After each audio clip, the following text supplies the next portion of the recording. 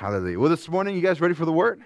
Let's go ahead and pray as we come to it. Father, we just thank you for your goodness and your great love. And I pray this morning as that we step into your word, that we would be challenged, that we would be convicted, that our eyes would be open, our hearts would be open to receive everything that you have for us, Lord. Lord, every time we enter your presence, we don't want to leave the same way that we came in. We want to grow. We want to be closer to you. We want to have a greater revelation of who you are. And we thank you that we're going to receive that this morning. In Jesus' name, amen. Amen. So this morning I've entitled the message, His Way, My Way. Anybody ever have that fight with God? His way or my way? See, the thing that we have going on right now that I think happens in our world is that, I'm actually not even going the direction you guys are thinking, I imagine. I imagine you think that you heard this, you see this title and you're like, oh, he's going to talk about arguing with God and wanting to have it your way. But that's actually not what I want to talk about today. I want to piggyback off of what we talked about last week, how we talked about we serve a supernatural God. A God who is able to do miracles, to do things greater than we could ever imagine. But the problem is that today, we have come to a point where, whether we like it or not, we begin to limit God and what we'll allow Him to do in our lives based on the experiences and what we think is possible. Many times when we look at God, we begin to attribute to God the qualities that our own natural father has.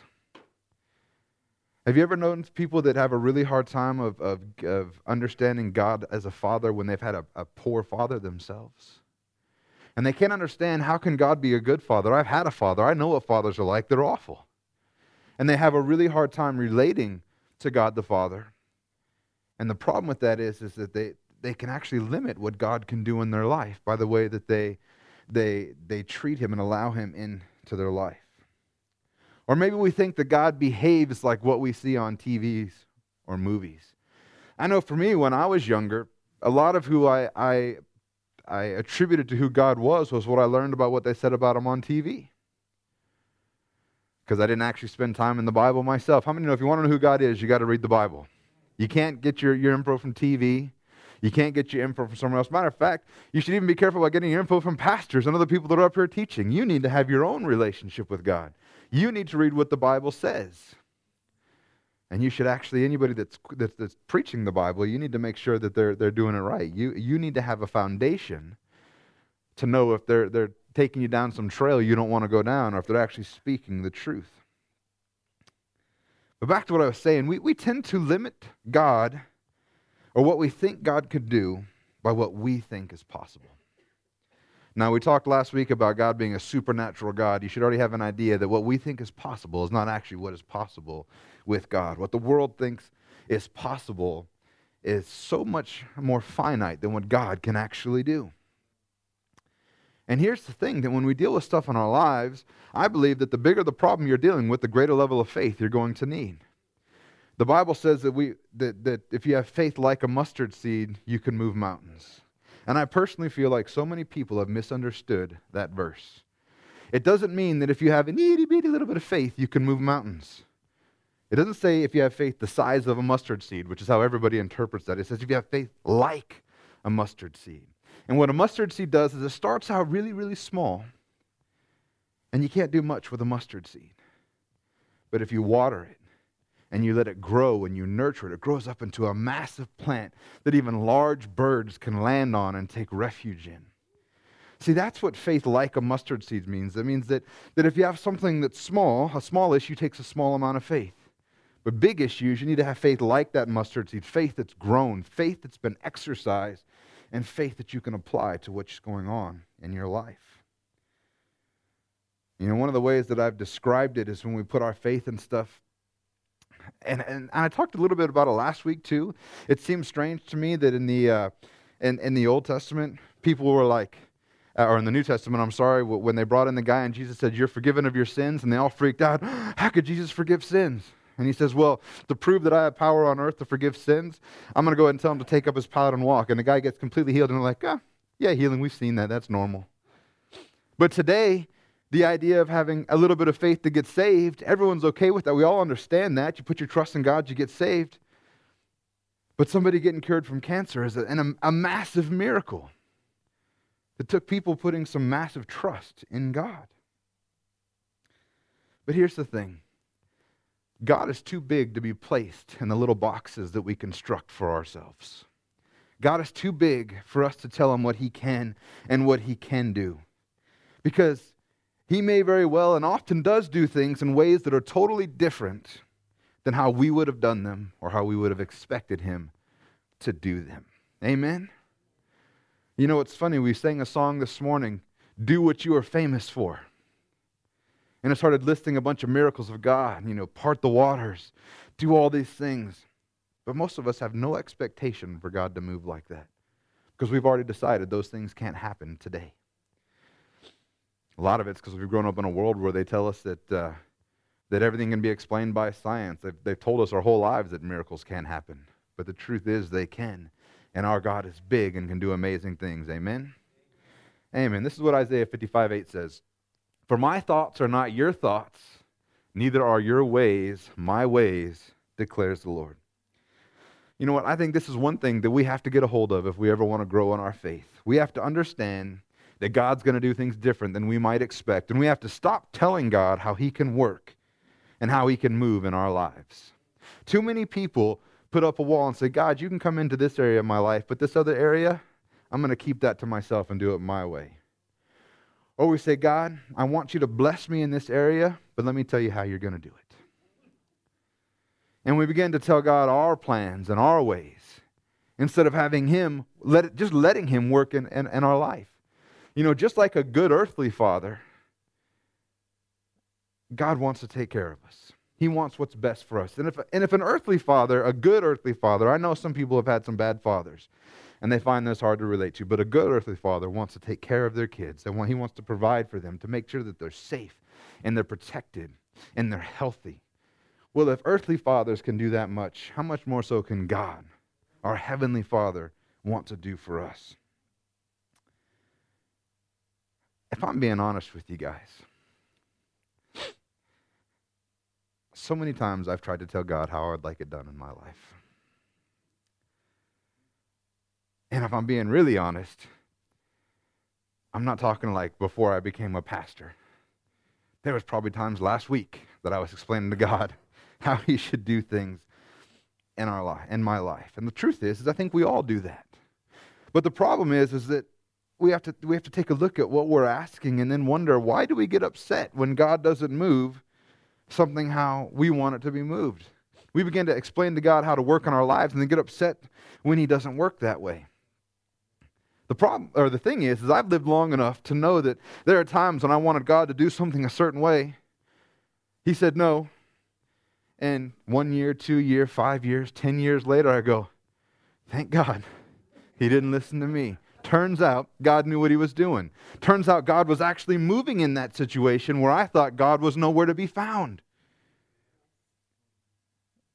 The truth is my entire life has been a life in preparation to serve God.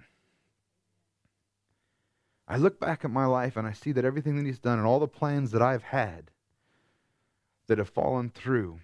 But even in the midst of that stuff, I see how God was using those things to prepare me for the very situation that I'm in right now. To be able to do the things that I'm able to do right now, whether it's learning technology or learning how to speak in front of people or learning how to manage people. All of these things God did to prepare me to be where I am right now, even though I had different ideas of how my life would turn out. For those of you who know my testimony, being a pastor was not high up on my list. It was right underneath there between the guy that goes in New York and looks for those big drains in the sewage pipes. That's where pastor was on my list of things I wanted to do. I didn't want to be a pastor. But God had other plans. And in all those areas where I thought I was doing something else, he was actually preparing me for this. Or in areas when I thought, God, why did I lose this job? Why did this change? Why did this door close? I've been praying that I would get this or have this. And I look back now and go, man, he was getting things done. He was in charge. But I wanted to tell God how I wanted my life to be run. We have a very short and narrow cone of vision when it comes to our lives. But God sees the big picture. God knows what he wants for our lives. He knows how all the pieces fit together. And if we don't understand and grasp that God has a better handle than we do in any given situation, we're either one, always going to be frustrated, or two, we're going to push back and fight so hard we actually limit God's ability to work in our lives.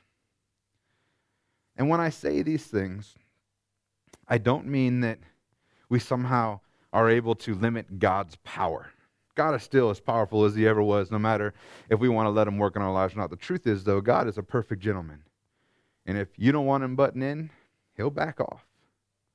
He won't he won't push his way into your life. We can limit God working in our life by rejecting him, by pushing him away. And you guys think, Pastor Wayne, that's a pretty bold statement. That's a little bit crazy. But remember when Jesus went to his home, this is Jesus, right? The Son of Man, this is God, walks into his own hometown, and he says, a prophet's not without honor except in his hometown. And he could do very few miracles there, except for a couple healings. Why? Because of their unbelief. How many know Jesus was still Jesus? Jesus could still heal. Jesus could still do miracles, but because of their unbelief, he was unable to do anything. They actually limited God's ability to work in their life because of how they viewed God. I want to look at the story of Naaman. You guys know the story of Naaman? What a fantastic story. Naaman's 5:1-3 says, it's not Naaman 5. 2 Kings 5:1-3 starts with the word Naaman. Naaman, commander of the army of the king of Syria, was a great man. You guys are wondering what Bible I was reading from, huh? It's the one with second hesitations. Naaman, commander of the army of the king of Syria, was a great man with his master and in high favor, because by him the Lord had given victory to Syria. He was a mighty man of valor, but he was a leper. Now the Syrians, on one of their raids, had carried off a little girl from the land of Israel, and she worked in the service of Naaman's wife. And she said to her mistress, "Would that my Lord were with the prophet who is in Samaria. He would cure him of his leprosy." So Naaman's the number 2 in command under Ben-Hadad II, who is the king of Aram Damascus. He's extremely successful. He's an extremely successful general. He's had very, very many victories. And lepers were treated a little bit differently in other countries. And in Israel, if you were a leper, you were sent to the outside of the city. You couldn't even come in the city. And so you were either cured, or if you weren't cured, you died from it, you were just never allowed back in. You were considered unclean. But in other nations, they treated him a little bit differently. And he was able to as long as he could do his job, he could operate in his position. However, he had a terminal disease. Leprosy would eventually kill you unless you were healed from it. And we have this young girl who we find out that she's actually a little girl that was carried off from Israel on one of the raids. She's a slave.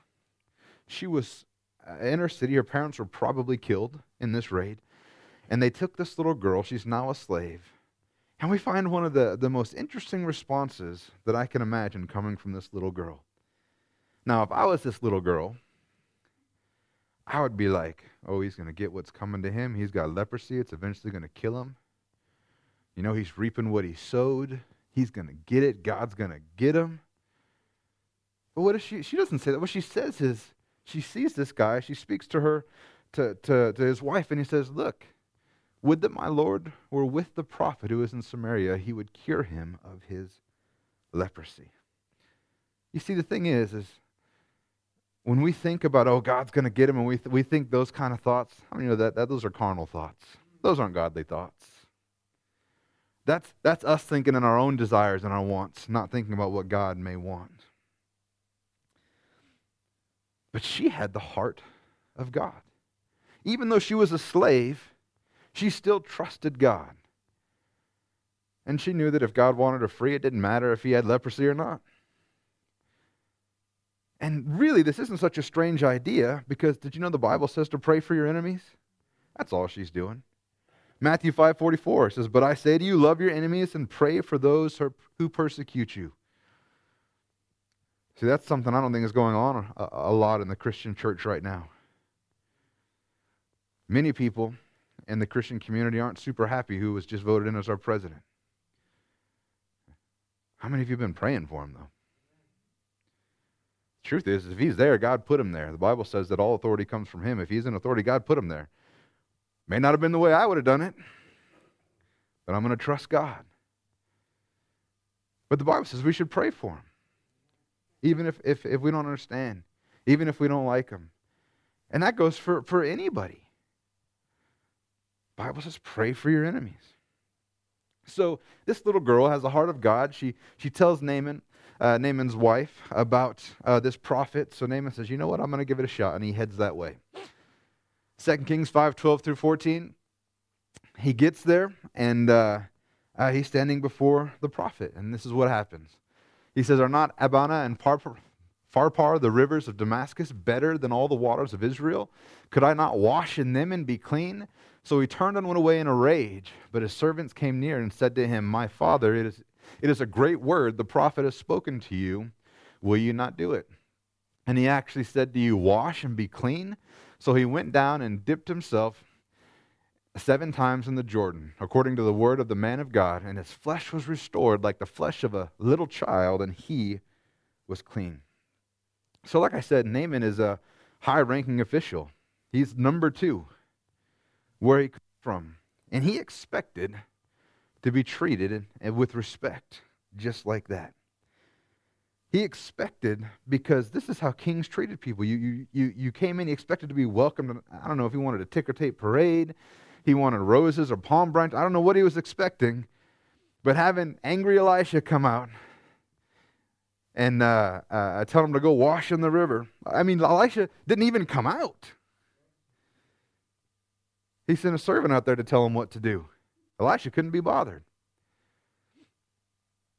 Elisha's a funny prophet. You should read about him. Sometimes he just can't be bothered. He's a cranky old man sometimes. He's funny. Like when he was told to give his mantle to Elisha. You read that story? He basically just walks by, throws him at him, and walks off. Doesn't even try to talk to him. He doesn't even care about the guy. He's funny. But anyway, he doesn't even go out to meet Naaman. And a messenger came out and says, hey, go wash in the Jordan. And then Naaman gets all upset. What a strange way to react if you think about what's going on here. He's looking to be healed. He doesn't get greeted like he expected to be greeted, but he gets an answer. He says, look, if you want to be healed, go do this. And instead of going and just doing it, he was so offended and so upset that he was going to storm off and not do it. He had traveled all the way from Damascus to Samaria, and now he was upset over maybe a few more miles to go make it to a river to dip himself in it. And here's the thing. Did you notice what he said? The one thing that we all say that gets us in trouble? He said,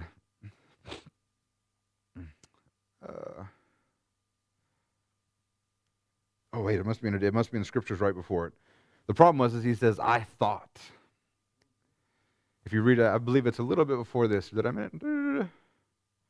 Yeah, but it's not in this passage. My notes are all messed up. You have to forgive me. But he does say, I thought of how this would happen. And here's the thing is we can get ourselves in trouble with that phrase when we begin to tell God how we think it should be, how we think it should work out. And we get ourselves in problems. So he says, could I not have just gone to wash in my own rivers? God, can I just tell you how I would have done it? I wouldn't have made me travel all the way down here. I would have just washed in the rivers of my homeland. Can I not tell you how I would do it? And because it doesn't happen his way, he turns away in a rage. Because he thought of how things would happen. He had an expectation of how the prophet and subsequently how God was going to move in his life. He expected great fanfare and a big show. Have you ever been angered by the way God moved because you thought it should have happened some other way? I know I have. Or maybe disappointed. I don't think I've ever flown off in a fit of rage, but I've certainly been disappointed and not understood. Normally, I get my head out of my butt pretty quick and begin to trust God again. I'd recommend you do the same thing. Because the truth is, God's always right. And if you're not in agreement with him, you're always wrong. That's just how it is. But the thing that I noticed is that we look at these stories and we're like, man, Naaman, what a dummy. Why wouldn't he just listen? And we forget that we actually do this kind of all the time. Many of us try to decide what we're going to do to be saved. Right? There's people that we tell that, look, you just got to put your trust in God and you're going to be saved. And they can't believe it because they know there's got to be something more to it. There's got to be more than just obviously, I have to do something. Or how many of us who are already saved end up letting the other stuff creep in? Oh, if I don't read my Bible enough, God's going to kick me out. If I don't give enough money to the church, God's going to kick me out. If I don't do enough nice things, God's going to kick me out. Your salvation is not dependent on any of those things that you do. It's simply trusting in him. That being said, if you're born again, the things that you do should change. You should look different. It doesn't mean that we can put our trust in God and then do whatever we want. Because if you have a real experience with God, if you have true saving faith, the Bible says that you have a new spirit inside of you. You are changed. You are different. You're not who you used to be. Therefore, you should stop acting like who you used to be. You've been set free from all of that sin and all of that stuff, the bondage that was holding you down. There should be evidence of salvation in your life. But none of those things is what we do to somehow appease God. But look, today even we do it. We try to tell God how things are going to work.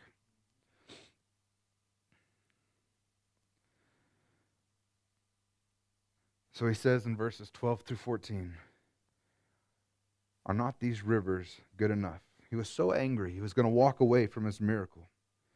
And pride and offense will get you in all kinds of trouble if you let that reign and rule in your life.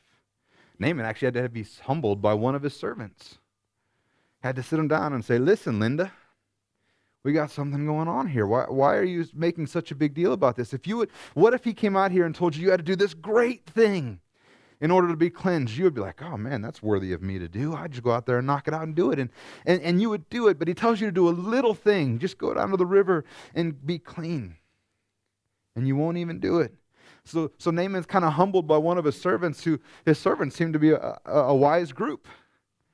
He should be listening to them more often. But like I said, so many people do the same thing. They can't understand how God would give this free gift of grace, and we expect we must have to do something for it to earn it. Christians get wrapped up into it.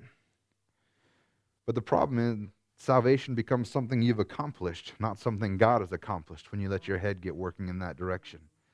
You see, if he would have done something mighty and great, he would have figured that I did this to heal myself. When God wanted to be clear, no, it was me doing this. You came to me, and I'm working in your life. And not only did God restore him how he should have been at the time without the disease, but it says to him, if we keep going, he says he was restored like the flesh of a little child, and he was clean.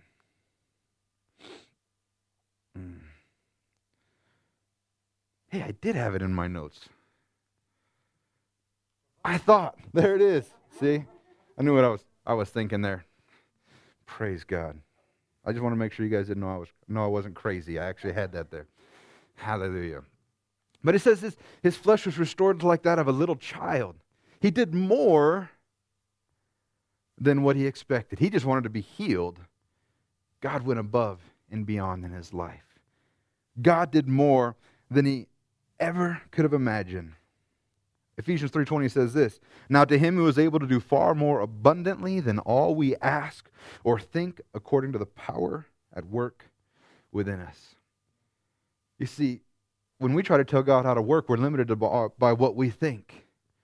When we let God work, he's limited to how he thinks. And his thoughts are not our thoughts. His ways are not our ways. And he's able to do far, not a little more than we ask or think. It says he's able to do far more abundantly than all we ask or think. I think some of us would be amazed at what would happen in our lives if we would just let God move instead of telling him how to move. Did you know that during this time period, not one leper in Israel was healed, was cured? Only some heathen, some Gentile. He's not a Jew. He came to God and God healed him. I wonder if the lepers of those times had ideas about how God would work. I bet they certainly didn't think he was going to heal some Gentile, some heathen, someone who didn't even believe in God. I bet they had some preconceived ideas of what God could and would do. In 2 Kings 15 through 19, we hear Naaman coming back to Elijah. It says, then he returned to the man of God, he and all his company, and he came and stood before him, and he said, behold, I know that there is no God in all the earth but in Israel. So accept now a present from your servant. But he said, as the Lord lives before whom I stand, I will receive none. And he urged him to take it, but he refused. And then Naaman said, if not, please let there be given to your servant 2 mule loads of earth. For from now on your servant will not offer burnt offering or sacrifice to any god but the Lord. In this matter may the Lord pardon your servant. When my master goes into the house of Rimmon to worship there, leaning on my arm, and I bow myself in the house of Rimmon. When I bow myself in the house of Rimmon, the Lord pardon your servant in this matter. And he said to him, go in peace. Because Naaman had finally submitted to God, God was able to work in his life, even though it was unconventional, especially compared to how Naaman thought it was going to work, how he thought it was going to pan out. But Naaman had to learn something, that God doesn't move in our lives because he expects something in return. God moves in your life because he loves you and he cares about you. This is what motivates God. God motivates God. We don't motivate God. And Elisha doesn't receive this gift from Naaman. Says, look, and this is a good attitude, I think. He recognizes that it was God that did it. And I think that should be our natural response when God works in our lives is what can we do? Did you know that's why we give, that's why we tithe? It's not because we're trying to earn something. It's not because we're trying to talk God into something, but it's the natural response of a God that's done everything for you. How do you respond any other way? But right here, he goes to give money. He wants to give a gift to Elijah, and Elijah says no. And this because Elisha wants to cement into Naaman's mind that if you think about this, he's now a young convert, a baby believer, if you will. He's now putting his eyes on the right God. And he wants to cement in Naaman's mind that you don't do things to earn from God. The gifts of God are not bought with money or with our actions. They're not bought. Now, we can excuse Naaman because he doesn't really know who God is. He's learning all this, right? And he doesn't really know who God is. He's figuring this out. And he goes on to show, even still, he talks about bringing 2 mule loads of earth back with him because he still doesn't quite understand who God is and how he works. He figures that if I'm going to worship this God, I got to bring the land back. The truth is back then, the gods in their minds were tied to the land that they were on. They were the people's gods because of the land. So he didn't quite understand that God was actually everywhere, and he didn't need a bucket load of dirt to worship God. Just because he left the land didn't mean he left God, nor God had left him. So truthfully, even though misguided and misplaced, this is why you need to spend time on the Word and learn and understand. Even though it was misguided and misplaced, it was still a small act of faith because he wanted to serve and worship God. And then he makes a commitment to not offer any other sacrifices to any other God. He says, listen, I know your God is God. I'm going to trust in him. And then he also asks an interesting thing. He says, look, when I go back, I'm going to be with my master. There are some things that I'm going to have to do that are going to be at odds with serving your God. And he says, will your God please forgive me? He's asking for grace, knowing that he was going to have to perform some rituals, but he wanted Elisha to know that his heart wasn't in him.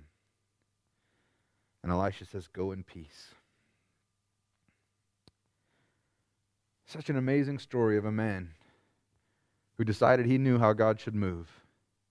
Almost lost his miracle because he told God how he should move and it didn't work out like he wanted. But instead, he finally humbles himself, does things the way God wants, lets God move in his life, and he has a miracle take place. And we end up having a man who begins to serve God because he just let God.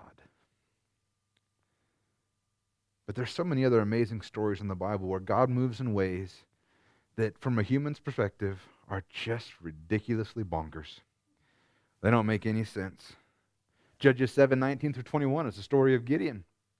It says, so Gideon and 100 men who were with him came to the outskirts of the camp at the beginning of the middle watch. And when they had just set the watch, and they blew the trumpets and smashed the jars that were in their hands, then the 3 companies blew their trumpets and broke the jars. They held in their left hands the torches, in their right hands the trumpets to blow, and they cried out, a sword for the Lord and for Gideon. And every man stood in his place around the camp, and all the army ran, and they all cried out and fled. So this is a fantastic story of God moving in a way that we wouldn't expect him to move. So if you had to go to war, how would you do it? Gather up the biggest army you could, get them all together. Ideally, you want a force that's much larger than the other force. So even if you don't have the skill and talent to beat them, you have the numbers so that you'll still win the battle. So Gideon's getting ready to fight Midian, and he starts with 32,000 soldiers. Not a bad group, right? 32,000 soldiers he's got. And God says, wait a minute. Because this is Gideon's plan, right? He says, all right, God, I know you want me to go to war. Let me gather up all the men. I'm going to do what you said. But here's how we're going to do it.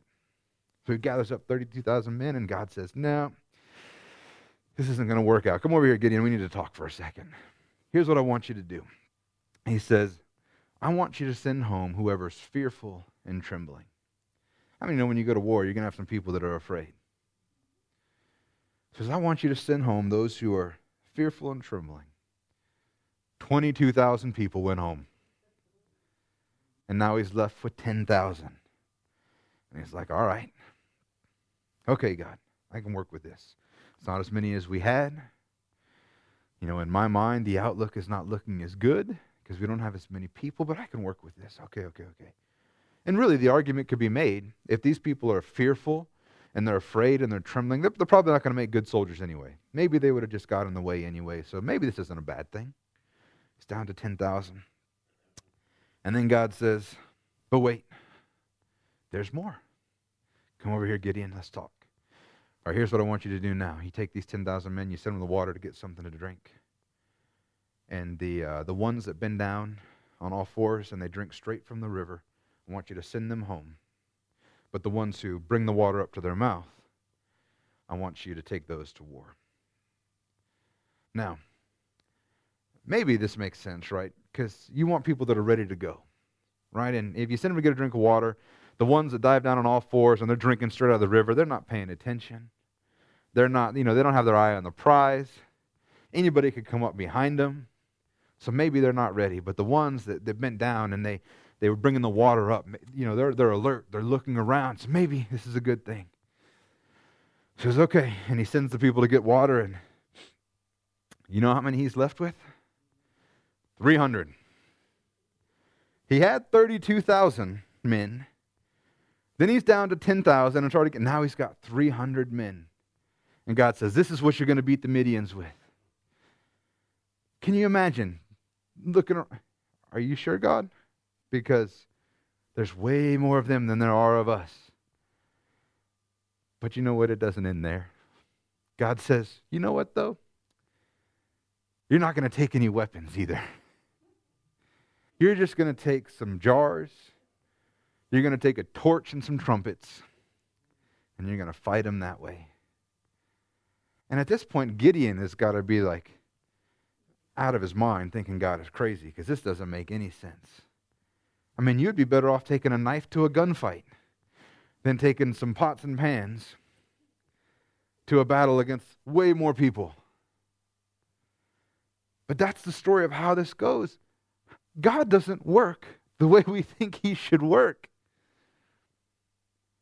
But Gideon trusts God, and this is what happens here. They go in, They break the pots. They have the torch. They blow the trumpets. They say a sword for the Lord and a sword for Gideon. And they don't even have to fight. The Midians freak out and they just run away. Who would have expected that? That's not how I would have planned this battle. That's not how I would have planned this war. But God doesn't always move the way that we expect him to move. But what if Gideon would have said, no way, that's crazy, I'm not going to do it. The only way I'm doing it is if I have all 32,000 men. It wouldn't have worked out. They would have probably been defeated. I know they would have been defeated because God wouldn't have been with them, because God had a plan. And that's what happens to us so often. God has a plan. It doesn't make sense to us, so we push it away. We do things our own way, and we get ourselves in a mess. What about this story? John 2, 3 through 10 says, when the wine ran out, the mother of Jesus said to him, they have no wine. And Jesus said to her, woman, could you imagine saying that to your mom? Woman? He says, woman, what does this have to do with me? My hour has not yet come. His mother said to the servants, do whatever he tells you. And now there were 6 stone water jars there for the Jewish rites of purification, each holding 20 or 30 gallons. And Jesus said to the servants, fill the jars with water, and they filled them up to the brim. And he said to them, now draw some out and take them to the master of the feast. So they took it. And when the master of the feast tasted the water, now became wine, and did not know where it came from, though the servants who had drawn the water knew, the master of the feast called to the bridegroom and said to them, everyone serves the good wine first. And when people have drunk freely, then the poor wine. But you have kept the good wine until now. Now, we look at this miracle and we're like, this is pretty amazing. God turned water into wine. You know, Jesus turned water. We all know the story. But have you ever thought about what the words actually say here? If you think about this, you'll understand why it says some of the things it says. First, it says there's 6 stone water jars there for what? Jewish rites of purification.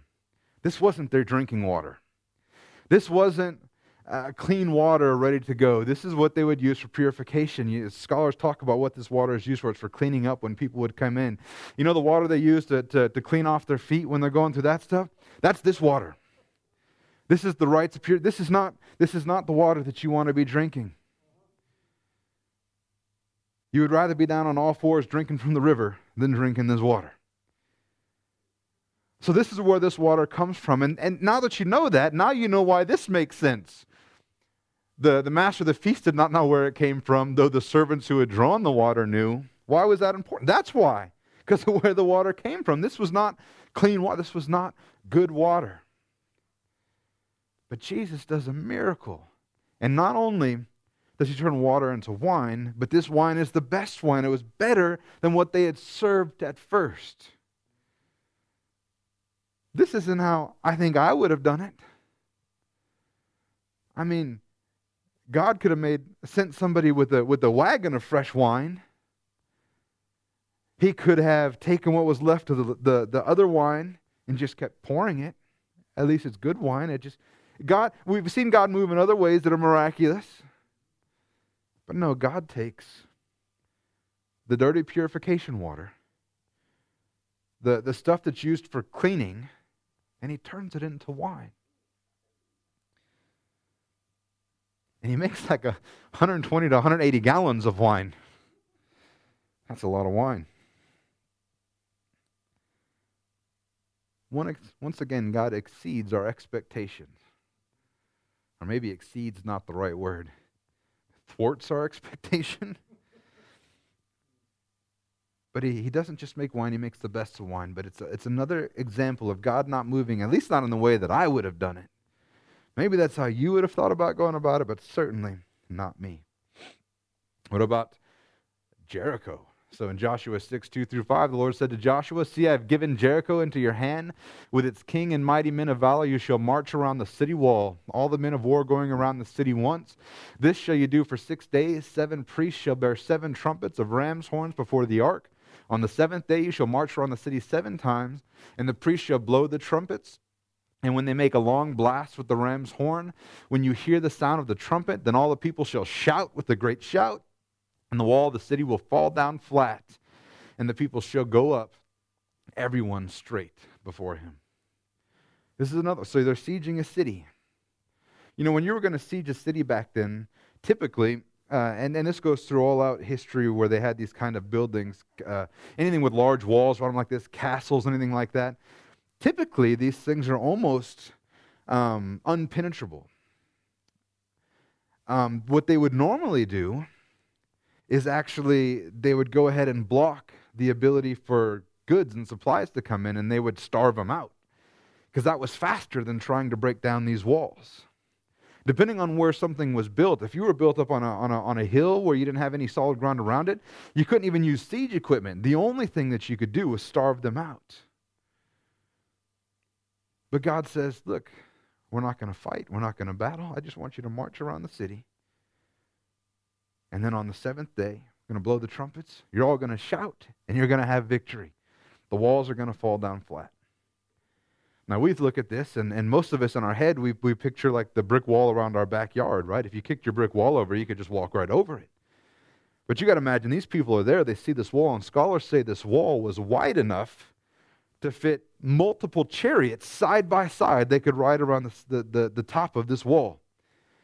Think about this. If the wall just fell over, it would probably still be as tall as it was when it was right side up, because it's so wide. So this wall is massive. Nobody's going to think a bunch of shouting is going to get them through this wall, but when they do it, it says the wall will fall down flat.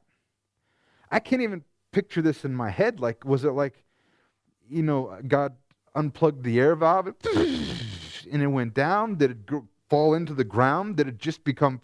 I would love to have seen what actually happened. Maybe, you know, one day when I get to heaven, I'll know how this worked. But what we do know is the wall went flat, and they were able to cross it. If I was planning the siege of Jericho, not how I would have done it. And I'm certainly thinking that they thought God was crazy too, but they trusted him. They did what he said. And he was faithful like he always is. What about just the story of Jesus' birth? Luke 2:4-7 says, and Joseph also went up from Galilee, from the town of Nazareth to Judea, to the city of David, which is called Bethlehem, because he was of the house and the lineage of David, to be registered with Mary, his betrothed, who was with child. And while they were there, the time came for her to give birth, and she gave birth to her firstborn son, wrapped him in swaddling clothes, laid him in a manger, because there was no place for them in the inn. This is one I know was God, because every other religion in the world talks about salvation differently. Every other religion in the world, it's all about how you can do something to get right with God, because that's how we think as humans. We want to talk about how we can do things right. But when God makes a plan, it's a little bit different. One, we know that God came to us. And say we were on board with that. Like, okay, that's different, but it's God. He's going to come to us. If you were God, how would you send your Savior? Probably like what the Jews thought, some mighty warrior who was going to free them from the oppression that they were under. He would probably be buff and rugged and handsome. Probably would look a little like me. You know, and he would come in and he would save the day. But that's not how God works. He sends a baby. The most, let's face it, have you ever had a baby when they're babies? They're worthless. They don't do anything but make a mess. They can't clean up after themselves. They can't walk by themselves. They can't feed themselves. They are the most fragile beings that I can think of. And that's what God sent his Savior as. Can you imagine that? Is that the way you would have done it? It's not the way that I would have sent a Savior. But God sent the most fragile thing in the world to come and save us. And because he's God and he knows what he's doing, it was successful. And because of that, we're able to have a Savior. We're able to be forgiven of our sins. All because of Him sending His Son to us to take care of our problem. Not like every other religion in the world where it's about you taking care of your own problem. That's how man thinks. God does things differently. So why do we always try to tell God how to do things?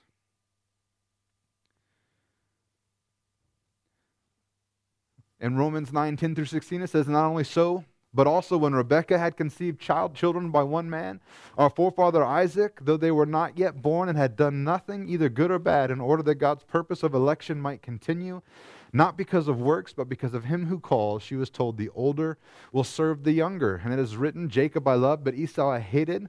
What shall we say then? Is there injustice on God's part? By no means, for he says to Moses, I will have mercy on whom I have mercy. I will have compassion on whom I have compassion.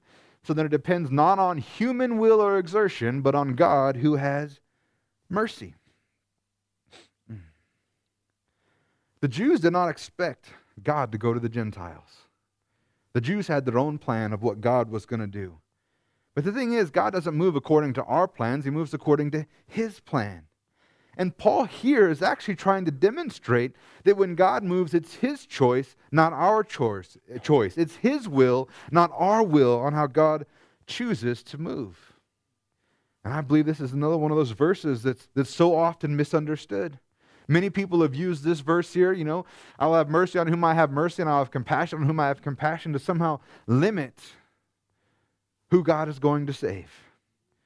Only this religion, only this, only if you're this type of Christian are you going to be saved. Everybody else is out in the cold. We're the true Christians. And or the idea that only certain people are going to be saved, the ones that God wants saved, and if God doesn't want you saved, you don't have a chance. Salvation isn't for everybody, only for those who are elect or chosen. And they use this as an argument, but the problem is if you don't read the whole context of what he's talking about, he wasn't making an argument for exclusion, he was making an argument for inclusion. He wasn't arguing that some people wouldn't make it. He's saying, listen, Jews, you're trying to say the Gentiles won't be allowed in, but who are you to say what God is going to do? Because the Bible says He will have mercy on whom He has mercy, and He will have compassion on whom He has compassion, saying that if He wants to have mercy and compassion on the Gentiles, who are you to say otherwise? This was always an argument of inclusion, not exclusion. But it was God's way. Romans 9:20 says, but who are you, O man, to answer back to God? Will what is molded say to its molder, why have you made me like this? We need to get that through our heads. It's God's will that's important, not our will. And we need to stop telling God how to do things because we don't understand the whole big picture. Another time that happens is in Job 38, 1 through 7. The Lord answered Job out of the whirlwind and said, who is this that darkens counsel by words without knowledge? Dress for action like a man. I will question you, and you make it known to me. Where were you when I laid the foundation of the earth? Tell me if you have understanding. Who determined its measurements? Surely you know. Or who stretched the line upon it? On what were its bases sunk? Or who laid its cornerstone? When the morning stars sang together and all the sons of God shouted for joy. Can you imagine being Job? Or any of those other people I just mentioned. Can you imagine being Job and having God say this to you? Who are you? God telling you to stand up and dress for action like a man? Listen here, you know how it works. Stand up like a man and you tell me how it is. But then God says to him, listen, I'm going to question you. You make it unto me. Were you there when I laid the foundation of the earth? Tell me if you know about it. Obviously, the answer is no. Job wasn't there. God was. And that's the thing we have to understand when we begin to tell God how things should work. Because that was the problem here. Job began to tell God how it should be. And God answers back. I pray that I'm never so stubborn that God has to speak to me like this. I've done it for moments, but I usually, like I said, get back on track because I realize that I'm thinking incorrectly. This is one of those areas the Bible says, take every thought captive. Take those thoughts captive and start thinking correctly. Quit telling God how to do things. Because the truth is He knows the big picture. He was there when the earth was created. He was there when everything was formed. He knows how it all works together. Men right now who are very, very smart are trying to they're spending a lot of money and dollars on doing research to figure out how the earth works and how it all works together. God already knows. He's the one that put it together. I thank God that He is patient with us in our ignorance, and truthfully, many times in our arrogance. And we'll end here today. Isaiah 40:13 through 14. Who has measured the Spirit of the Lord? What man shows him counsel? Whom did he consult, and who made him understand? Who taught him the path of justice, and taught him knowledge, and showed him the way? There we go. Who showed him the way of understanding? There are so many stories in the Bible that we didn't have time to go through that just describes ways that men wouldn't expect things to work as God made them work. The tree in the garden. If I were designing the Garden of Eden, you know what I would do? I'd not put the tree in there, because if the tree wasn't in there, nobody could eat from the tree. But the reality is that there was no choice, then there's no love, there's no relationship. Or what about after the fall, God kicks Adam and Eve out of the Garden of Eden? We're like, man, that seems kind of harsh. It's not how I would have done it. But the truth is, had they stayed and they ate from the tree of life, then they would have been stuck that way forever. No opportunity for salvation. The flood and the ark seems like a weird way to wipe out the world and have some people survive. We see people being raised from the dead in the Bible multiple times. We see the story of the oil that never runs out. Fish and bread multiplied to feed thousands. And the greatest miracle of all, salvation by faith. None of these things are the ways that man would have done these things. And I think as Christians, if we want to mature, if we want to grow, if we want to see God do amazing things in our lives, we have to start trusting Him and letting Him move. Stop telling Him how He can and He can't work in our lives. Instead, just trust Him. Because I believe that every time that we try to direct Him and how He can work in our lives, we limit His ability to work in our lives. Just like I told you, they weren't able to get any healing in Bethlehem because they didn't see Jesus. They saw the kid they grew up with. They grew up there. And they couldn't accept that from Him. How we receive God impacts what He can do in our lives. And it's not even limited to that, truthfully. How you receive anybody in your life is how you're able to receive from them. You know, the scripture that says if you receive a prophet in the name of the prophet, you receive a prophet's reward. But if you receive a righteous man in the name of a righteous man, you receive a righteous man's reward. What happens if you receive a prophet in the name of a righteous man? You get the righteous man's reward. You know, I've been asked, do I have to call you pastor? No, you don't have to. You don't have to do many things in life. But how you view me is how you'll be able to receive from me.